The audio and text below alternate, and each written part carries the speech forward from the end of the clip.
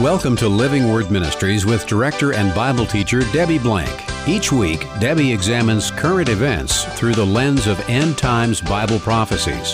Please visit our website for information and past programs at livingwordministry.org. Now let's open our Bibles to focus on truths from God's Word with Debbie Blank.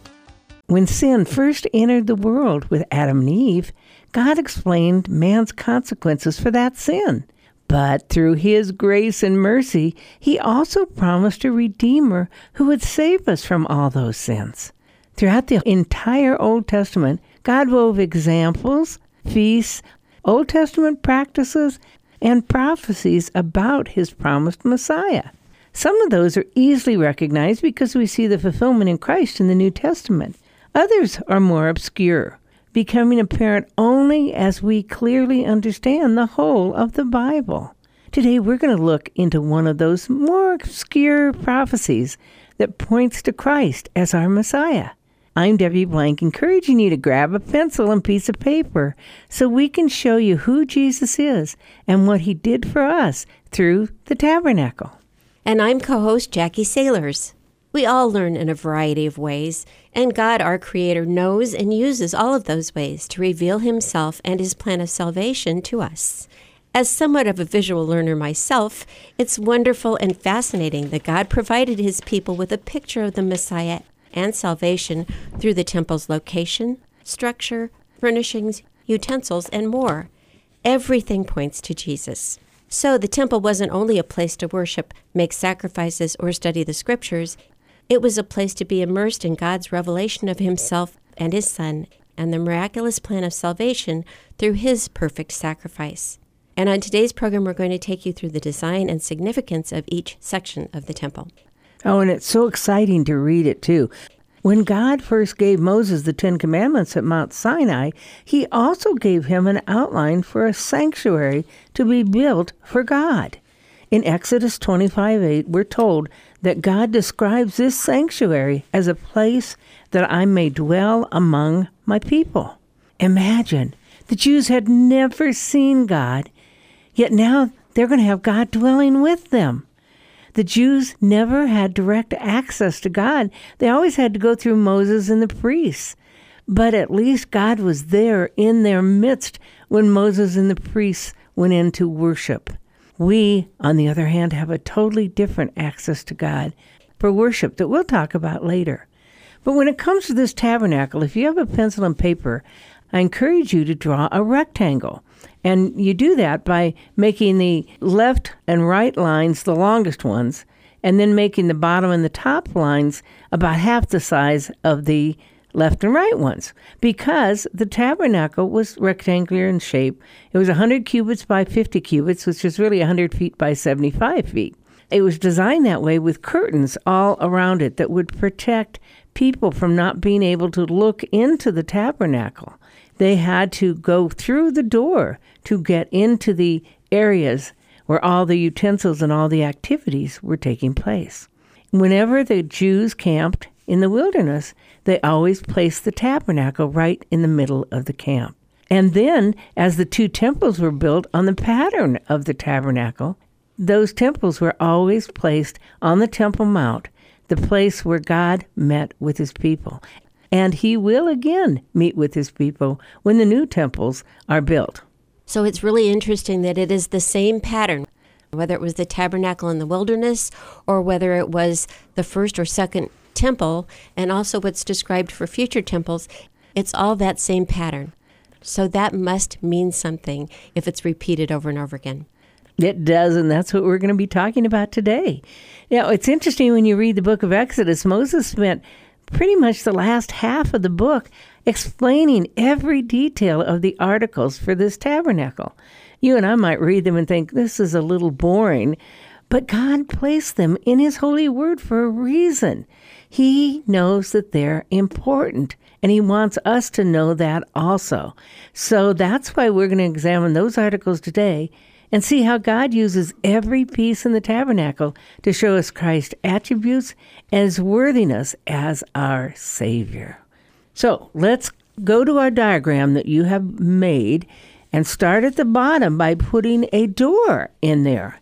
Because in order to get into the Holy of Holies and the holy place and the outer court, you have to walk through a door. As I said, the tabernacle is surrounded by curtains that could not be entered except through the door. As we read John chapter 10, verse 9, Jesus says, I am the door.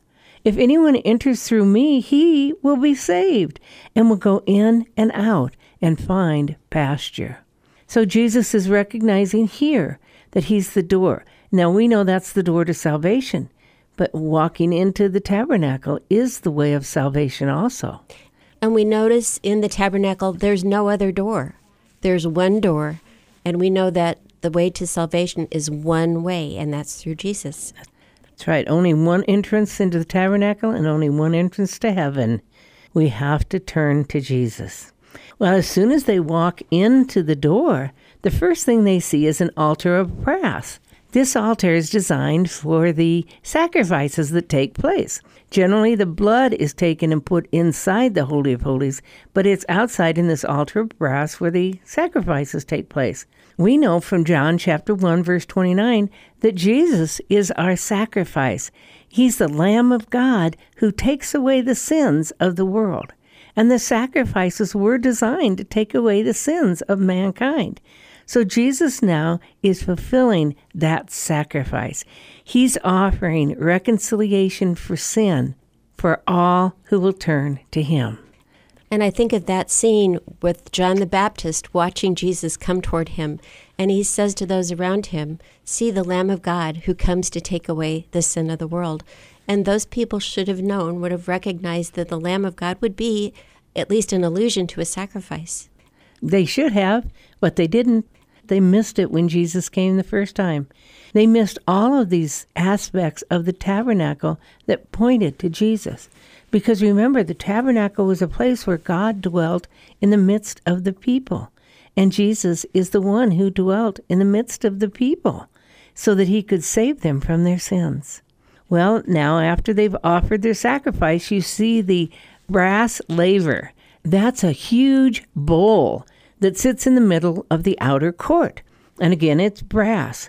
Well, we have to realize this is where the priests would wash themselves so that they would be cleansed in order to do the sacrifices or in order to be able to go into the holy place. Well, we know from John 4:10 when Jesus was talking to the Samaritan woman, he said, I am the living water.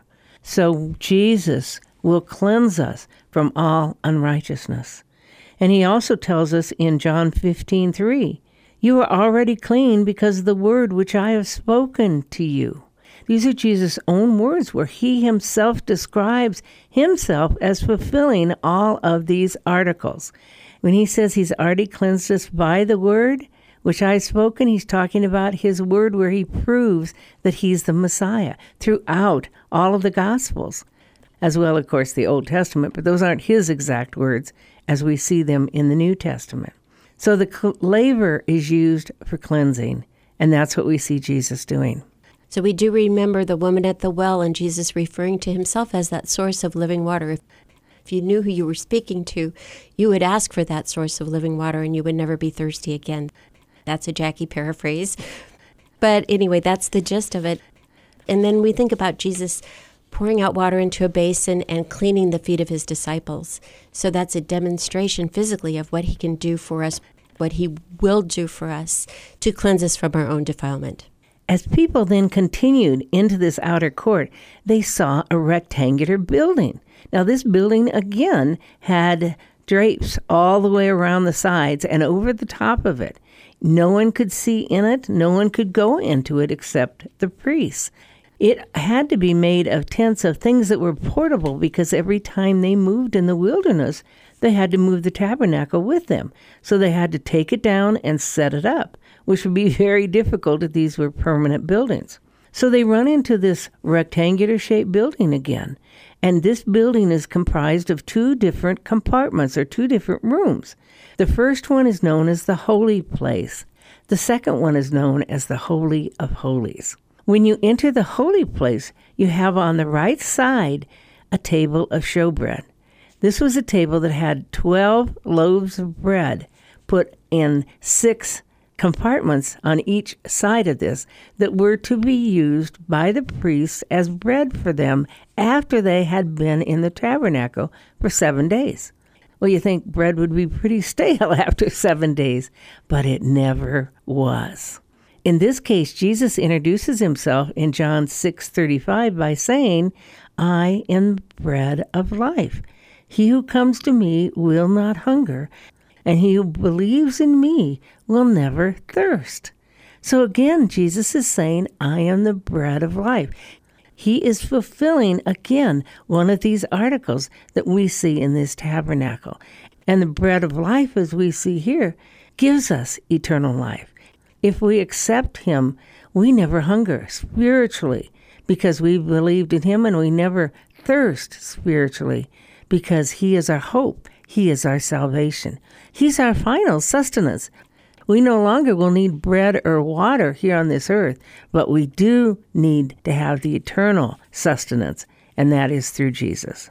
And we know that Jesus is the Word, and that's what we live by. That's what gives us life. So he's the Word. He's the bread of life. And I always remember the table of showbread being on the right side because I'm right-handed, and I eat with my right hand. So I think, okay, the bread's on the right hand.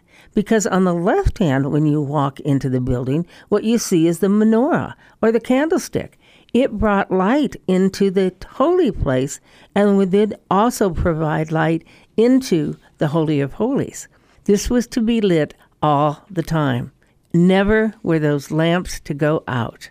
And we know from, again, John chapter 8, verse 12, says, Jesus again spoke to them, saying, I am the light of the world. He who follows me will not walk in darkness, but will have the light of life. So Jesus is saying, what you see in the tabernacle, I am the fulfillment of that light. The light of the world that gives light into our darkness in how we live in this world, but also gives us the light of hope and eternity, that we have him. When we get to eternity by reading Revelation 21 and 22, there's no need for any light because Jesus is there and he is the light of the world. And at the time of the Feast of Dedication, which is the Feast of Lights, he points to himself as being the light of the world. So he actually says, I am the light at the time that they're celebrating that menorah and that light.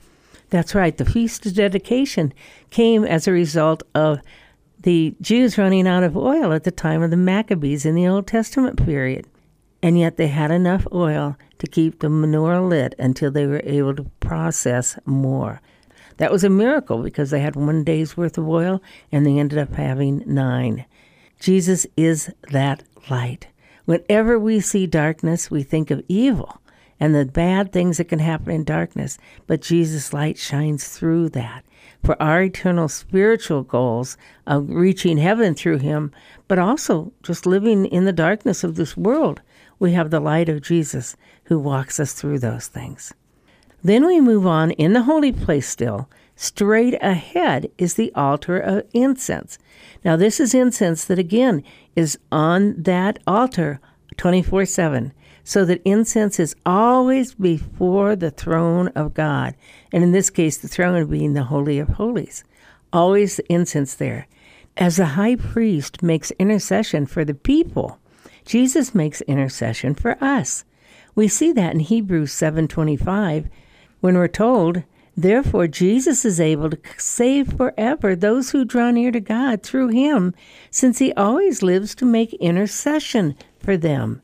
That is what the high priest did for the people, and the altar of incense represents that. Now there's another place in 2 Corinthians 2:14 that tells us that thanks be to God who always leads us in the triumph of Christ and manifests through us the sweet aroma of the knowledge of him in every place. So there is talking about the sweet aroma of Jesus, and the altar of incense had sweet aroma on it. Keep in mind that as we talk about the high priest being our intercessor, Jesus is our high priest. If we read Hebrews 8, 9, and 10, well, actually the whole book of Hebrews, we realize that Jesus is the one who makes sacrifice for us once for all, the just for the unjust. He's the only one who could be a priest and a king at the same time, because a priest came from the tribe of Levi and a king came from the tribe of Judah, and you couldn't be both tribes. You were only one tribe. And yet Jesus, being God, being our intercessor, being our Messiah, is able to make that atonement for us as the perfect high priest. So we move from the outer court where the animal sacrifices were into the holy place where the sacrifice is a sacrifice of incense. And so Jesus goes from being the sacrifice to being the high priest. That's right. Now, separating the holy place from the Holy of Holies was a veil. It was a very thick veil so that no one could go in the Holy of Holies except for that high priest once a year. You may recall that when Jesus died on the cross, we're told in Scriptures that the veil of the temple was torn in two from top to bottom. Now that temple, more than the tabernacle had a veil of fabric. The temple would have had a veil of concrete or blocks or something different. So to be torn in two from top to bottom is something that only God could do. And it's an example of how through Jesus' death, God opened the area for us to now to have access to God. Not just the high priest, but for you and I to have access to God. And we know that Jesus is the veil. His blood is a veil, according to Hebrews 10:19 and 20. It says, "Therefore, brethren, since we have confidence to enter the holy place by the blood of Jesus, by a new and living way, which he inaugurated for us through the veil, that is, his flesh." So Jesus again fulfills this aspect of the tabernacle with his flesh when he gave his body for us on the cross. It's the same thing as looking at this as being a very exclusive thing with that veil where no one was allowed to be in except that high priest, and only once a year and only once he was purified. Very exclusive. No one else could ever go in there on penalty of death. And yet Jesus, through his flesh, has opened that up to all who would believe in him. And consider this, that the only way to have access to God is through the veil, and the only way to have access to God spiritually is through Jesus, through his death, through his burial, through his resurrection. And he is our veil. So we pass through the veil, which is Jesus' blood, his sacrifice, and we go into the Holy of Holies. Now, this Holy of Holies is about 1/3 the size of the entire building that we've been looking at. It's not very big, and it only houses one thing. That's the Ark of the Covenant. The Ark of the Covenant was a box, a rectangular box. In it, according to the book of Hebrews, we're told that Moses put in it the 10 Commandments, Aaron's rod that budded, and a jar of manna. On top of the Ark of the Covenant was the mercy seat. That is where the high priest would sprinkle the blood once a year for the atonement of the sins of people. And then on top of the mercy seat were 2 large cherubim, golden cherubim, facing each other. We're told in Scripture that this is the place where God met with his people, and the place, as I mentioned, where the blood was sprinkled for the sacrifice for all the sins of all the people. So what's the significance of the mercy seat for Jesus? Well, we can see that in Hebrews 10:10 through 12. It reads, "By this will we have been sanctified through the offering of the blood of Jesus Christ once for all. Every priest stands daily ministering and offering time after time the same sacrifices which can never take away sin. But he," that's Jesus, "having offered one sacrifice for sin for all time, sat down at the right hand of God." So Jesus is our perfect one-time sacrifice. And we're told in Romans 3, verses 24 to 25, that Jesus is our propitiation through his blood. And that means satisfaction. The word propitiation is God's satisfaction for our sins. And do you know that the name for the mercy seat is the same root word as propitiation? Because Jesus paid for our sins. Let me read that passage in Romans 3. It says, being justified as a gift by God's grace through the redemption which is in Christ Jesus, whom God displayed publicly as a propitiation in his blood through faith. Now that means that God displayed him as a satisfaction for sins for all mankind through the blood of Christ if we have faith in Jesus. And then he goes on to say, this was to demonstrate his righteousness, because in the forbearance of God he passed over the sins previously committed. So Jesus is the fulfillment of the mercy seat. He is that propitiation. His blood, his sacrifice, atoned for sins so that no other high priest has to do that day in or day out for the rest of history. It's already been taken care of. Jesus is the glory, the fulfillment. Everything about Jesus fulfilled everything in the tabernacle. And remember, the tabernacle was designed to be a place where God dwelt with his people. Jesus now dwells with us through his Holy Spirit. We don't need the temple anymore or the tabernacle because we have the Holy Spirit. In 1 Corinthians 3:16, we're told, do you not know that you are a temple of God and that the Spirit of God dwells in you?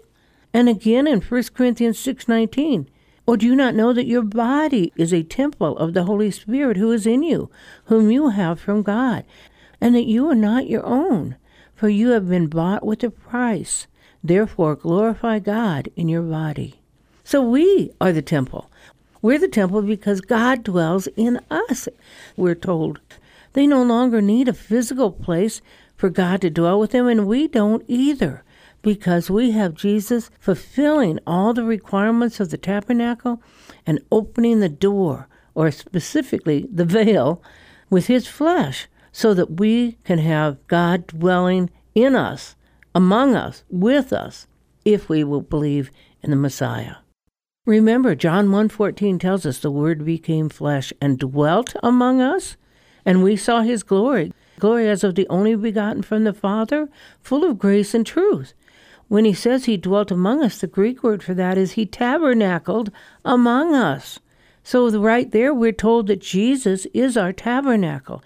He's our fulfillment of being able to be with God and have him dwell with us all the time. Debbie, we know that when Moses built the tabernacle, he did it at God's specific instructions. All the details, everything. He followed everything because it was a specific pattern for a specific place. The true temple that's in heaven, that is written about in Revelation. So we have the copy of what God showed him to represent the true temple in heaven. That's right. And Jesus now has passed through because he fulfilled the tabernacle requirements. He is now in heaven, living in that tabernacle or that temple that God has displayed. It was the perfect tabernacle. We see all that in Hebrews. I'm just going to read a couple verses because it's very detailed. But it says in Hebrews 8:1 and 2 and 5, now the main point in what has been said is this: we have such a high priest who has taken his seat at the right hand of the throne in the majesty in the heavens. Of course, that's Jesus. A minister in the sanctuary and in the true tabernacle, which the Lord pitched, not man. That tells us that there's a true tabernacle in heaven, and Jesus is there now. Verse 5 goes on to say, who serve a copy and a shadow of heavenly things, just as Moses was warned by God when he was about to erect the tabernacle. For see, he says, that you make all things according to the pattern which was shown to you on the mountain. So God wanted this earthly tabernacle to be designed after the heavenly one, specifically to point to the Messiah. Yes, that's where they conducted their sacrifices, and that's where the high priest would conduct the Yom Kippur, Day of Atonement, for the people. But that tabernacle was designed to point to Jesus. So people would see the articles, and then when Jesus admitted that he was the bread of life, that he was the light of the world, that he was the door, all these things, when he admitted those, they should have seen that those were articles in the tabernacle. And if people wanted to be with God, they had to come through Jesus. That's why God designed it here on earth.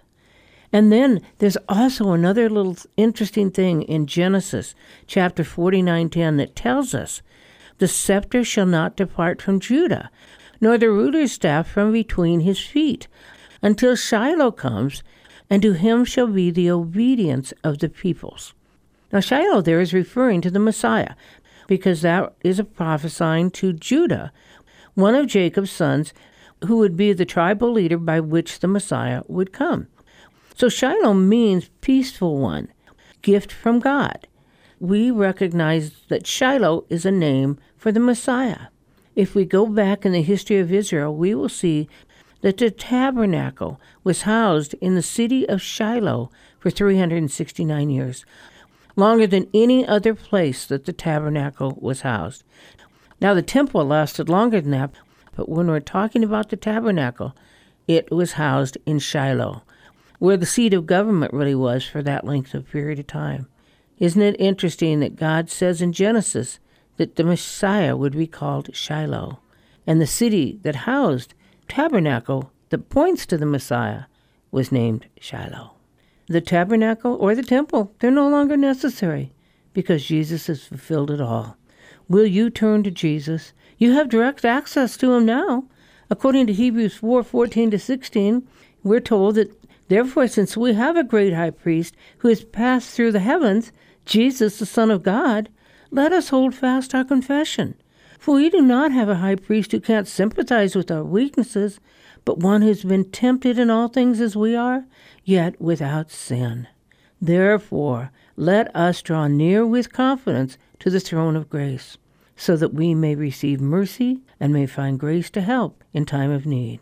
Did you catch that? We can draw near with confidence to the throne of grace. We have direct access to God now through Jesus Christ if we will only believe. And that means to turn our hearts and our souls to Jesus. Believe that he's God. Believe that he died for our sins, that he rose from the dead, and that he is the one who makes intercession for us in heaven. He fulfills Old Testament prophecies. He is our Messiah. It's time to turn to him today so that you can have the joy of God living within you. I want to add just one final important detail. We've established today that it was the tabernacle and temple where God dwelt with his people. Jesus fulfilled all the requirements of those dwelling places, so there's no need for them anymore. Plus, we now, as the Church of Christ, are filled with the Holy Spirit, so we are the temple of God. Yet there is coming a time when there is no need for any temple of any sort, because God and Jesus are the temple. Revelation 21:22 confirms that when it says, I saw no temple in it, for the Lord God the Almighty and the Lamb are its temple. Now that's a time to look forward to. Thank you for joining us today on Living Word Ministries with Debbie Blank. This is a listener-supported show. If you'd like to support this program or contact Debbie Blank, you may do so at P.O. Box 540003, Omaha, Nebraska 68154, or visit our website at livingwordministry.org. Please tune in each week at this same time for Living Word Ministries with Debbie Blank.